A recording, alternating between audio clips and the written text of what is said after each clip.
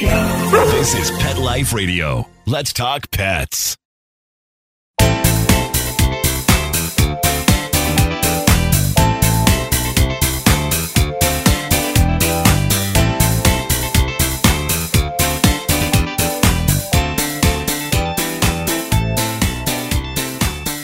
Welcome to Covered in Pet Hair, a boozy show for pet lovers on Pet Life Radio.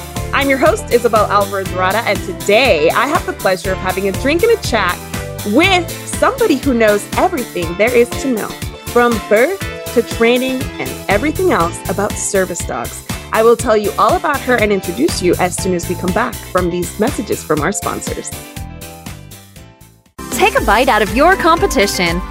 Advertise your business with an ad in Pet Life Radio podcasts and radio shows. There is no other pet-related media that is as large and reaches more pet parents and pet lovers than Pet Life Radio. With over 7 million monthly listeners, Pet Life Radio podcasts are available on all major podcast platforms, and our live radio stream goes out to over 250 million subscribers on iHeartRadio, Odyssey, TuneIn, Stitcher, and other streaming apps. For more information on how you can advertise on the #1 pet podcast and radio network, visit PetLifeRadio.com/advertise today. Let's Talk Pets on PetLifeRadio.com.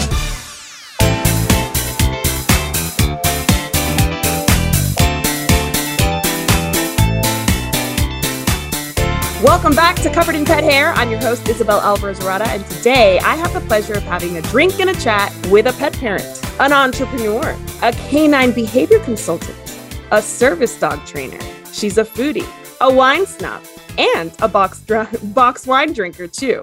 You can be both. It's totally doable. She's a cocktail connoisseur, a world traveler, and she's a cult survivor / blogger, which I may ask about if she'll let me. She is a hobby farm owner. She's originally from Atlanta. She currently lives in the suburbs of Birmingham, Alabama. She's spouse to Brian, dogma to her service dog, a golden retriever named Macallan, a busted-ass chihuahua named Fig, her words, not mine. She's a horse ma to a miniature horse named Bourbon. I'm digging the boozy names for these pets. She's a goat ma, if that's a thing, to 2 Nigerian dwarf goats, which I just learned were named after goat cheese. Wait for it. The one of them is named Panty's Gone, and the other one is named Bastardo because she was looking for the most outrageous names of goat cheese she could find. She is Pigma. Again, we don't know if that's a thing, but we're going to make it a thing. To a Juliana pig named Ham Sandwich Lunchbox the Third. There is, as far as we know, no Ham Sandwich Lunchbox the second or first, but there is one Lunchbox the third. Miss Lunchbox, Mr. Lunchbox? Mr. Lunchbox. All right. She is Ferret Ma to Nargle and Hippogriff, who just joined the team yesterday. Hippogriff did.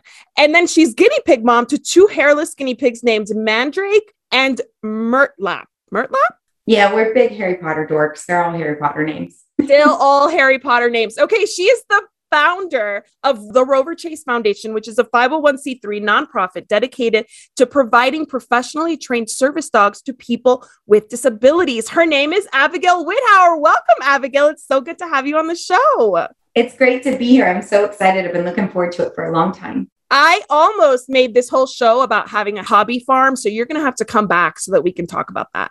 Oh, I would love to. I'm obsessed with our little hobby farm. I mean, you obviously keep yourself busy with all those animals. We do. They just keep seeming to multiply. We try to utilize self-control and it just never happens. Well, you're my kind of lady, because if I could, I'd be like goats, chickens, you name it, cows even. I would love to have a cow. All right. But before we go any further, I'm going to introduce our drinking game today, which is, if you hear this word, The secret word is partner. You take a drink of whatever you're enjoying. My guest won't know what the word is. So we're not going to know. We're going to drink as we chat. But you, audience, you're going to drink every time you hear this word. And then you might just need to chill out after, because I might choose a very boozy word. Who knows? But make sure that you're over 21 to participate in the US. Make sure you do not drink and drive no matter where you are, and always drink responsibly. So what are you having tonight, Abigail? I'm having Macallan Scotch 12 year. Very nice. She names her dog after Macallan. She drinks Macallan. That's my kind of girl. It's my favorite. I love it. And I love somebody who just drinks scotch straight. I mean, it's the best way. Scotch on the rocks is the best drink ever. Cheers to you. I'm keeping it light today because I might fall asleep with anything heavier. Here is a Chenin Blanc from my nakedwines.com membership because I love the fact that I can like get a couple cases a year and it lasts and I don't have to like go wine shopping ever. So here's to you. Cheers. Thank you for being my guest. Cheers. They just made wine shipment legal in Alabama in October and I haven't signed up for a service yet. So I'm going to have to check that out. Okay. Nakedwines.com is great because it's basically like nakedwines.com works with angels. We're the angels to get funds so that they can fund winemakers. And the cool thing about it is it's a membership. So they basically withdraw like $40 from your account every month. And then you start getting kind of like enough money to order a case. And the actual per bottle prices are very, very competitive and their wine is really good. And I actually had an excellent experience with them when I had like kind of like my balance was growing and I hadn't ordered a case and somebody called me from nakedwines.com. I think his name was Eric. And he basically was like, do you need wine? And I said, actually, I do. I just haven't had time. And he was like, what do you like? I told him I like everything except for Merlot and Chardonnay. Those are just not my thing. And he sent me this many reds, this many whites. It was summer. So I wanted some rosés in there too. And from my balance, I got like a case and a half for like $200 of like excellent wine. So definitely check them out. Yeah, they are really good. Check that out. That's awesome. And for those of you on a budget, ask them if, you know, there's instead of $40, maybe you can contribute less and still be a member of an angel, as they call it. All right. I always introduce this show with a game. So I want to play a game with you. And we're only going to talk about service dogs, even though I think you and I could probably talk about a million things because we probably have a ton in common. But I want to play service dog facts with you. So service dog facts or fiction. It's a true or false. I'm going to give you a statement and you're going to tell me if it's fact or if it's fiction. Are you ready to play? Okay, I'm ready. All right. And if there's any muddy waters here, like it's like fact and fiction, by all means, you're welcome to elaborate. Awesome. All right, here we go. All service dogs are trained to perform the same tasks. Fiction. Fiction. I guess it depends on the person's disability, right? Absolutely. The tasks are geared towards each individual's disability. That makes so much sense. Service dogs can be trained to turn on lights. Fact. That is so cool. How do you train a dog to turn on a light? So we have this adorable little box that's teeny tiny, like the puppies. And when they're super little, it's like the light switch is really down low on the floor. And we teach them to turn on when they're tiny, like 8 weeks old. And it's the cutest. Oh my God, I need a video of that, please. Okay, only retriever type dogs can be used as service dogs. Fiction. But you do raise retriever type dogs, right? We do. We kind of call it the big three. Most service dog organizations use Labradors, Golden Retrievers, Standard Poodles, or mixes of those breed breeds. Got it. All right. Service dogs are classified as medical equipment by the ADA. Fact. That is right, people. You cannot decline a service dog from entering your establishment because it's not a pet. It's medical equipment, right? So just like you wouldn't say, leave your pacemaker at the door, you can't tell them to leave their service dog at the door. That I know. Yeah. Yes. All right. Service dogs can cost upwards of $30,000. That is fact. And that's actually the cost of raising a service dog. They're enormously expensive to raise. It's not profit cost. Oh my goodness. Okay. Yeah. So people would probably be like, oh, those people are wrecking in the money, but they're really not. No, we are not. She says, no, we are not. Service dogs are readily available to anyone that needs one and has $30K to drop on one. That's fiction. The wait lists are very long. Which is very sad because if somebody has an accident and becomes disabled, they might need something sooner than 2 years from now. Yeah. 2 to 5 years is the national average in the United States for the wait. That's so crazy. Is that because there's just not enough people breeding and raising them? It has some to do with production. It also has to do with how long it takes to raise each service dog. It's just very labor intensive. Got it. Okay. Service dogs have to be allowed anywhere their handler goes. That's usually fact. There are a couple little caveats, but generally fact. Where can they not go?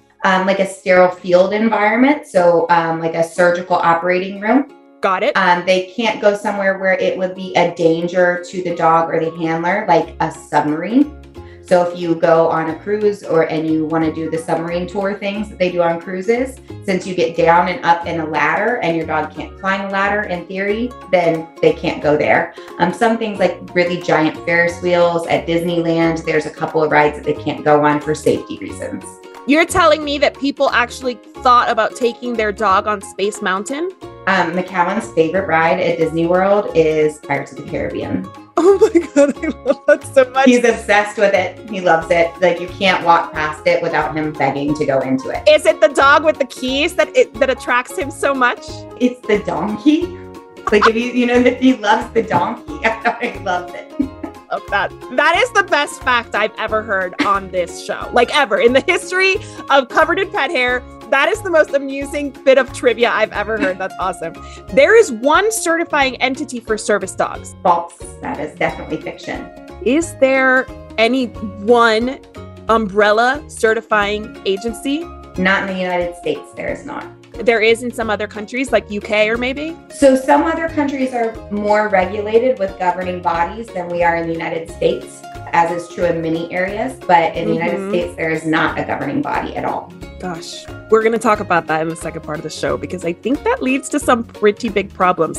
I have two more for you. All service dogs must wear a harness or signage to indicate that they are service dogs. Fiction. They do not have to be readily identified as service dogs, which we could probably also discuss later in the show. Yes, absolutely. And then anyone can train a service dog. That's actually fact with practicality caveats, but factually, yes, that is true. Yes. So because there's no certifying entity, it's not like you have to be certified by this entity in order to train this dog. I could train a service dog, but I'm not a dog trainer. So like me as just a regular person could train a service dog. But do you think that the general public would have the skills to train a service dog?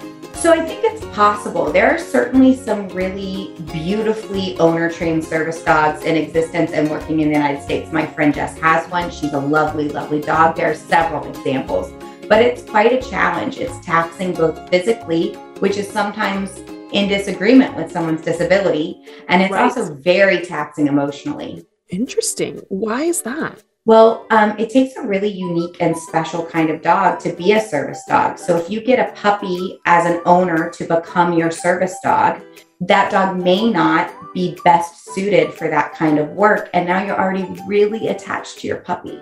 And you have to make a decision that maybe this isn't what this dog wants to do with their life. And that can be really challenging. I love that. I love that you're saying that it's their choice because I've recently just put out an episode about holistic dog training and it was about making a joint decision to train, right? Yeah, I listened to that episode. Oh, good. Wonderful. Thank you. And if the dog's not a willing participant, chances are the training's not going to go that well, is it?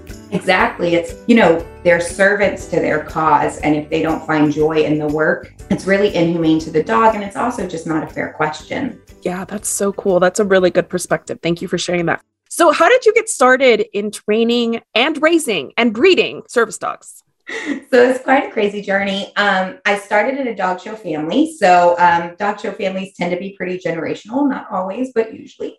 So I was showing dogs as a very small child. So I think my interest in genetics and breeding probably started there as showing AKC dog show events. And then my parents were quite insistent that I go to college, even though all I wanted to do was do dogs all the time. So my compromise was that I would go to college, but I was going to raise service dogs for a very large national organization while I was in college, away in the dorms like a crazy person. So I raised 2 service dogs in college, in dorms, full time. And it was great. It's not for everybody. Please don't listen to this and be like, I'm going to raise a dog in college. It was a very different college experience, but it was great for me. It really suited what I wanted to do. And then when I graduated, I was still working with a larger organization as a puppy raiser. And just kind of by chance, I became disabled myself. And so got a service dog and started working a service dog and just became more and more impassioned and then started the nonprofit. That is amazing. I mean, talk about fate, ready to go, ready to take on whatever life sends your way. That's amazing. I'm sorry to hear that you are struggling with a disability, but I mean, I can't think of anybody better to raise and train and breed service dogs than somebody who knows how important they are. So did your college allow you to have dogs in the dorm, or? I went to a very small private liberal arts college, and it took a lot of petitioning and some discussion about legal decisions. And but what ended up doing it is that larger universities had students raising dogs at college, and I can be pretty tenacious when I get something on my mind. And so I reached out to every dean and chancellor of every school that had a dog currently being raised on campus, and they were amazing. They all wrote letters directly to my dean. And when we had our meeting, I had between 15 and 20 handwritten, signed letters from deans at huge colleges and universities all over the country. And they couldn't really say no. Wow. I couldn't tell about the tenacity. I couldn't tell. Just right. It's a mystery, a mystery. Couldn't tell.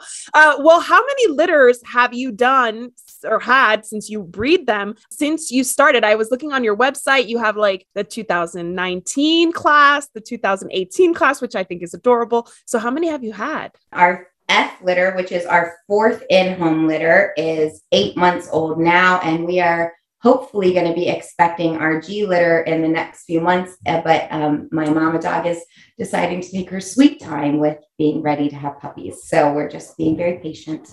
Oh my gosh. How long is the gestation period for dogs? The gestation period is quite short. It's only about 63 days. So 61 to 63 days, but they only come into season twice a year. And that's when you can breed them. Right. And she was due to come in season about 28 days ago, and she's holding strong, just not interested. I love that. Is that like a hormonal thing, or how does that work for dogs? It is hormonal. It can also have to do with weather and seasons and things like that. And we've had some crazy weather in Alabama this year. So my theory is that that's what's got us just a little bit off schedule. But, 20 to 30 days here and there, or even 60 to 120 days is not a huge difference in missing. That's so crazy. The survival instinct, man, that is impressive, right? Like she's like, I'm not going to have babies in this. I'll wait. Yeah. She's like, no, I'm just going to wait. And we learned a long time ago that you just can't plan your calendar around anything. You just plan it around whenever they decide to do it. That is so cool. So how much work actually goes into doing all this? It's a lot of work. It's a lot of pre-planning work. So when we have a dog that we think is going to be a good candidate for our breeding program, we pull them out at 8 weeks old, but we can't do the genetic health testing that we're committed to doing ethically until they're 2 years old. So we work with them and just train them and give them loving homes, and they sleep in people's beds until they're 2. And then we do the genetic health testing, and assuming that they pass, then we breed them at about 2.5 years old is pretty typical for when we start. But it takes 2 years of planning to even get a dog ready to be bred. And then I think I've had this litter planned for 1.5 years. So done, planned, ready. The boyfriend is all picked out and everything. So we're just waiting. Are you going to breed a Macallan? So Macallan is actually the sire of all the puppies we've done up until this point. So he's on a little break, and we're breeding his daughter as the next litter. So we're breeding her to a really fantastic golden that I can't talk about yet because it hasn't happened yet, but I'm very excited about it. And then Macallan will be bred again. His new girlfriend is, she's right about 16 months old. So he'll be bred again early next year. That is so cool. And just so that those that are not familiar with the genetic testing, it's because you don't want to continue any genetic mutations that are bad for dogs, right? Like degenerative myelopathy, things like that are. Yeah. So like hip dysplasia, elbow dysplasia, heart disease, things like that. We just feel like that we have an ethical obligation to only breed dogs that are really going to be the best representatives of both their breed and also of pet dogs in general. And that means healthy, long-lived dogs with really high longevity rates, which in Goldens is very important. Right. So that's super important to us because we think rescue is incredibly important. And if we're going to add dogs to the community, we need to be sure that we're adding dogs really ethically and responsibly to the community. Absolutely. Yeah. And if you're spending $30,000 on a service dog, you don't want them to die at 7 years old of something that was, that is genetic and could have been found at 2.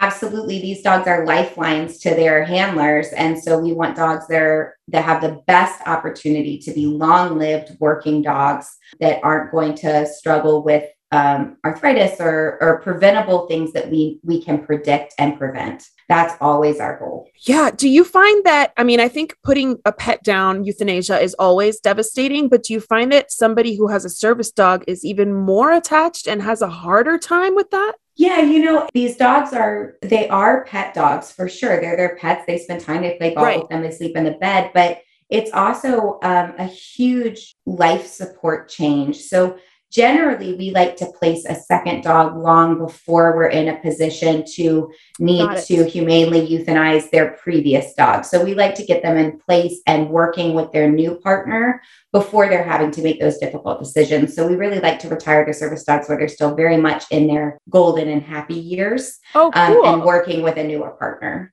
That is very cool. I'm glad I asked that question because I did not know that. Well, I really need to take a break right now to listen to our sponsors, but I want to come back and talk to you more about the industry at large, the history of service dogs. So don't go anywhere. I will be right back with Abigail. She's going to teach us more about service dogs.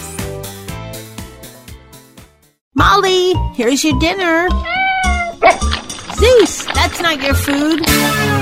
Don't let that happen to your precious cat. Elevate your cat's eating experience with the Cat Tree Tray. The Cat Tree Tray keeps your cat's food off the floor and conveniently located on the cat tree. It's the perfect way to eat. It's a beautiful wrought iron tray that easily attaches to your cat tree and keeps dogs and other critters out of your cat's dish. A must for multi-pet households. There's a 6-inch tray for large bowls and a 4-inch tray for smaller bowls. Purchase your Cat Tree Tray today. Go right now to cattreetray.com. That's cattreetray.com. CATTREETRAY.com. Let's talk pets. Let's talk pets On Pet Life Radio. Pet Life Radio. PetLifeRadio.com.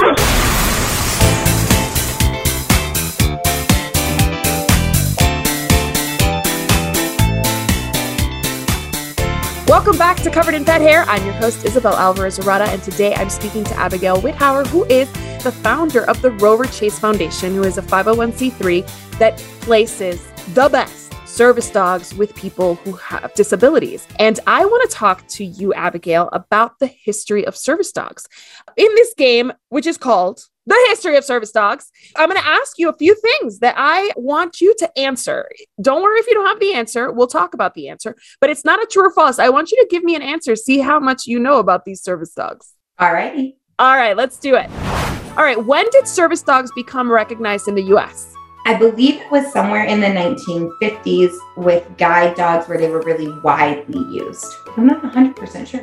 So technically, the term service dog was really starting to be recognized with the ADA passing in 1990. But yes, organizations have been training dogs since before then, but that was the first time it was actually recognized legally in the United States. Okay, but you're right. That was the seeing eye dogs were actually the ones that were recognized before that. And that was pretty much all that you had as far as service dogs before 1990, right? Yes, absolutely. It was definitely that ADA passing where they got a broader terminology and used for more things. Yes, and recognition and respect, as they should have had all along. What former president had a service dog named Sully? George Bush Sr. That's right. Do you know what Sully's breed was? A yellow Labrador. That is right. And how long did Sully work for George H.W.? That is a great question. I think maybe 4 or 6 years. It was not terribly long. It wasn't. It was less. It was 6 months, according to Wikipedia. But I thought it was longer, too, because he literally sat by his casket.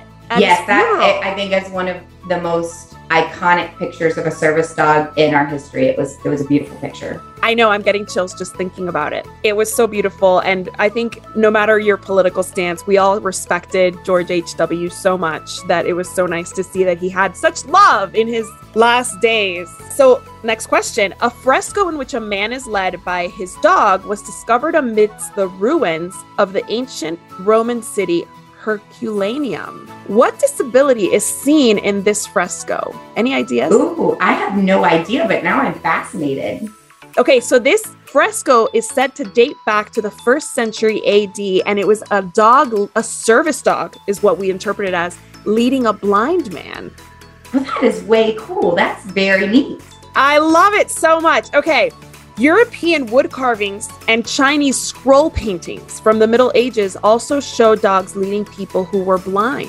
What else do we know about early dog helpers or service dogs? I don't know. I'm curious to know now. Nothing. We literally know nothing, but we know that in ancient art, we have seen dogs helping humans in capacities that we would now call service dogs. Isn't that so cool? That's really, really cool. I know. I'm like, when I was doing this research, I was so fascinated because it's like, we've always known that we don't deserve dogs.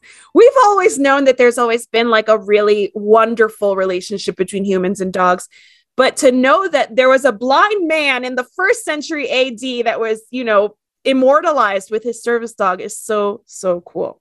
That is very cool. But there is always a dark side to everything that has a bright side. And from this conversation we've had so far, the industry is not regulated in the United States. Why is that a problem? So I think, this is certainly a pretty controversial topic. And I like to be really open that there is a lot of controversy. And there are many people that are running big organizations that disagree with my particular opinion. I do think regulation is best for our industry, and I think it's best for many reasons. The big question is, how do we regulate an industry without disenfranchising individuals with disabilities? And how do we regulate an animal or a piece of medical equipment that is living and keep that regulated and safe while not putting undue burden or burden that would not be put on an able-bodied person to the individuals who need these animals? And it's really complicated, but I do think it needs regulation because I feel like that, in my opinion, the way that we're going currently, there are dogs that are out either with people without disabilities pretending to have a disability to have their dog, or more commonly, in my opinion, undertrained dogs with people with legitimate need. But every time that a business owner has a bad experience or a news story goes that a service dog bites someone or anything like that, we're just chipping away at the legitimacy of the work that these dogs do and the legitimacy of the people that they help and how they can help them in a unique way. I personally am very pro-regulation, and it is definitely a controversial topic. Yeah, I imagine as with everything, I mean, the pet industry at large is unregulated. Dog training. Yes. Not regulated.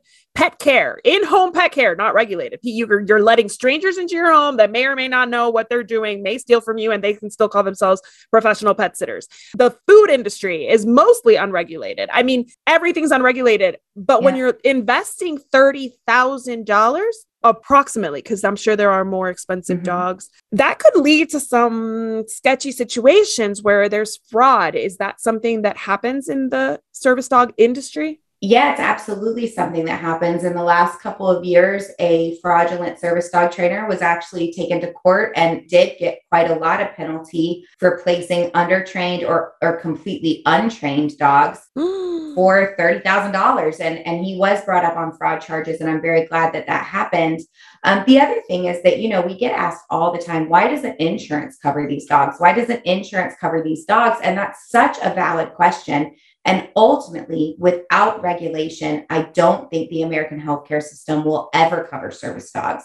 But with regulation, I think there's a really legitimate opportunity for them to be covered by insurance, which would greatly benefit the disabled community. I think you're absolutely right. Yeah. I mean, with my, corporate brain on as an insurance company, I'm not going to pay $30,000 for something I don't know is actually trained properly and it's going to do the job that it says it's going to do, right? Sure. The FDA makes sure that the pacemaker that I cover as an insurance company works as it says it's going to work, right? And helps this person with what they need. But if there's no regulation, then I can't support that, especially not at the price tag of $30,000. So if somebody does find themselves in need of a service dog, what do you recommend they do when they start their process searching for one? The best thing to do is to contact organizations they don't necessarily need to be nonprofit. There are lots of really valuable for-profit service dog organizations that produce amazing dogs. But I think they need to look at organizations that have a history of dog placement and that are honest about how many dogs they have placed. And it does not need to be a large number. There are organizations that are boutique, much like ours. We're a relatively small organization that places dogs regularly, and talk to them about what kind of dogs do they place. Does that meet your needs? Do they place a dog that is going to meet what you need for your disability? Because there are not very many organizations that can place every kind of service dog for every kind of need. Right. So everybody has little niches. And then I always say it's best to apply to multiple organizations. I think it's a great experience for the individual to see what different application processes look like and what they're most comfortable with.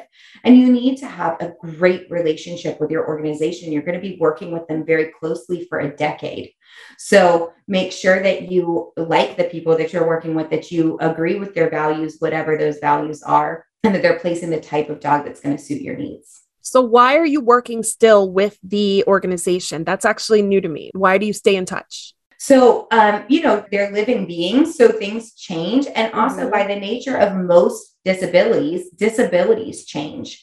And so as disabilities change or progress or lessen even, we need discussions about how that dog needs to adapt and new skills, or, our favorite call to get ever is, hey, my disability has really gone into remission. I don't think I need to work my dog every day. What do I do next? How do I keep them happy and engaged? I love those calls. Like nothing makes us happier than that. In a perfect world, we wouldn't need service dogs. And so I love those calls, but also things change with the dogs. Maybe something medical comes up. Maybe they have a behavioral change. Maybe they had a really traumatic experience.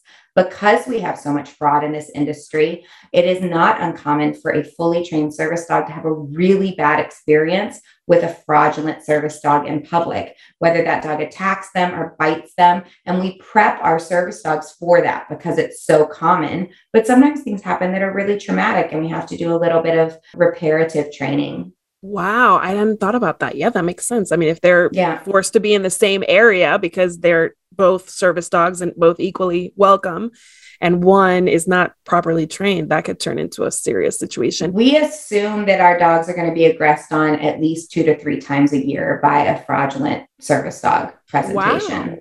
Wow. And you mean fraudulent service dog, not necessarily like an emotional support dog or anything like that. You're talking about a dog that's in a place where only service animals are allowed and is just not adequately It's being trained. Passed off as a service dog without a disabled handler. Oh, without a disabled handler. Okay. And a pertinent training, of course. Mm-hmm. So do you only provide service dogs to people nearby because you need to be in touch, or will you adopt out to anywhere in the US? We place anywhere in the US. And then we certainly I have some colleagues in Canada that we talk closely with. We have not placed a dog in Canada, and Canada really has some good options of their own. So I don't anticipate that happening, but we place all over the United States. We have dogs working lots of states at this point. And I think this next round of placement will have even more diversity in placement. And you basically already have like people waiting for this next litter? My next group of 5 will be ready for placement in September. So they're finishing up their training and they're already in placement. So we already know where they're going. Gosh, so amazing. Those are some lucky dogs, because I'm sure you do some serious vetting before you let them go anywhere. We do. And we get so excited about match camp and placement. It's our favorite time of year. We're just like giddy about it. And we keep it a secret from the handlers which dog they're going to get. So they don't know until the first day of match camp. And it's like our favorite day. It's happening in September. And I'm already so excited about it. Wait, what's match camp? What's it like? So match camp is 10 days. So it's like crazy intense. And it's 10 days. All the recipients come and stay at a big conference hotel. And we do 10 days of education and bonding with their dog and teaching them how to work with their dog and relationships. And we've already done usually about 6 months of interviews and acceptance to the handlers, but it's the first time that they meet their dogs. And it's just the best. It's my favorite thing I've ever done my whole career. Okay, so when are you doing a documentary where we can follow all of this, especially Match Camp? I know I would totally be open to that because, I'm very shy, so I don't like documentaries. So I would definitely do that. But there actually is an excellent documentary on Disney Plus called Pick of the Litter. And it's well worth the watch. It's a documentary, particularly with guide dogs, so vision impairment dogs. And it's, if you want to know more about kind of the matching process and generally the service dog process, it's quite a good documentary. Oh, so cool. So I'm in an Airbnb group because I'm an Airbnb host, super host, might I add. But yeah, thank you. I worked hard for that title. But in the groups, Facebook groups, there's so much hate towards service dogs. I'm going to share this interview for sure, but I might share that link to that documentary because I feel like there's a lot of hate towards service dogs because people don't want to host them in their home, but they don't understand that the vast majority are basically way more well-educated than most toddlers that you are allowing in your home. And there's no reason to fret. They're actually something you want because that person needs them in order to navigate your home. It's a new space.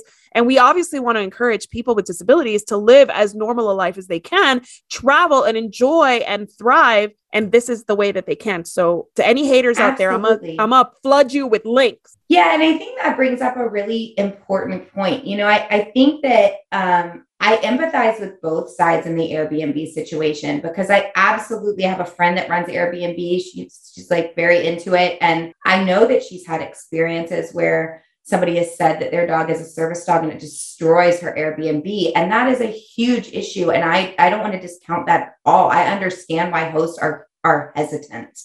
But I also, we work with all of our recipients and we're very close with them. And it is really stressful that they get kind of this huge inquisition and ultimately a violation of their personhood, and they're treated as other because of these bad experiences. And that kind of loops us right back around to regulation and what is the solution here, because it can't continue as it currently stands, because it's fair that Airbnb hosts are hesitant about placing service dogs. And it's also fair that people with disabilities are frustrated that they're having to do all this gatekeeping to get their dog there. Yes, it's discrimination straight up. And up till very recently, Airbnb was half at fault because they were not making a distinction between a service dog and an emotional support animal, or service animal and an emotional support animal. Recently, they separated the two. So now they're not lumping everybody in together. Now there is a distinction. And I do think that is an important distinction because one thing is a service animal and another thing is an emotional support animal, not to discount the importance of both, but they are different because of the ADA. Legally, they're different. Yeah, they're quite different and they're both very important. They provide wellness and well-being to their handlers, but they are quite different. Yeah, especially legally, the ADA has not recognized emotional support animals, as far as I know, that they focus on service animals as medical equipment. And like I said, you can't tell somebody to leave their pacemaker at home. So in your Airbnb, they're welcome because they are medical equipment. Yeah. All right. So tell us all about the Rover Chase Foundation and how we can learn more about it. Sure. So the Rover Chase Foundation is all on social media. And if you guys want some serious puppy content, social media is the place to do it. So you can find us on Facebook, Instagram, and TikTok. I'm the first to say I'm not super great at TikTok, but I have an amazing admin that runs our TikTok and it's very cute. But our social media is quite active, especially on Facebook. So anytime that we have new puppies, litters of puppies, that's where you're going to see your super cute 3-week-old golden retriever, adorableness. That's also where you're going to get all of the amazing stories of Match Camp. Look at this dog that you've been watching since he was 2 days old, and now he's matching with his amazing match. And that's super fun. So you can find it on the Rover Chase Foundation on all social media. We also have a really active website, and that's where you can learn about an application process if you're interested in applying. But as a volunteer, if you're able-bodied and particularly in the Birmingham area, we are always desperately in need of puppy raisers. These are people that help us raise these service dogs from the time they're 8 weeks old until they graduate as service dogs at 24 months old. And they are vital to the success of service dogs. They teach these dogs how to live in the house, how to sleep in the bed, how to go on hikes, how to do all those important things. So you can learn all about that on the website, theroverchasefoundation.org. And then always, we're in need of donations. Our goal as a nonprofit is we would really love to be able to place these dogs at no cost to the individual with disabilities. We're about halfway there. We cover 50% of the cost of every dog within our nonprofit, but $15,000 is a lot of money for anyone to raise. It's an enormous amount of money for somebody that is working and surviving with disability in their life on a regular basis. So it's really important. We would love to be able to do that much more efficiently than we're currently doing it. So donations are definitely tax deductible, and they are greatly, greatly appreciated. So any donation, and we also have an Amazon wish list if you want to donate stuff, particularly when it's about to be puppy season. We have lots of Amazon wish list items. Oh my gosh, I love what you're doing. I just want to propose a toast to you and the Rover Chase Foundation, your volunteers, your trainers, your board members, everybody.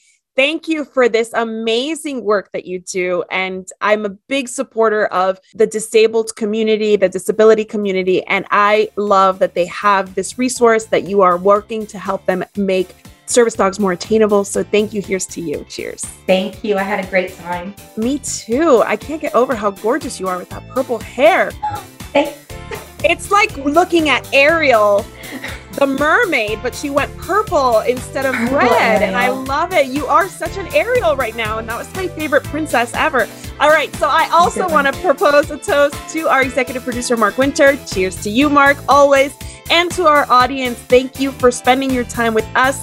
Here's to a life covered in pet hair, because there's no better way to live. Cheers. Cheers. To learn more about Covered in Pet Hair, please visit coveredinpethair.com or petliferadio.com. And for your next birthday, make sure that you start a fundraiser for the Rover Chase Foundation so that we can get them more fun and get service dogs, this quality of service dog, to more people. So cheers, thanks again, and I'll see you next time.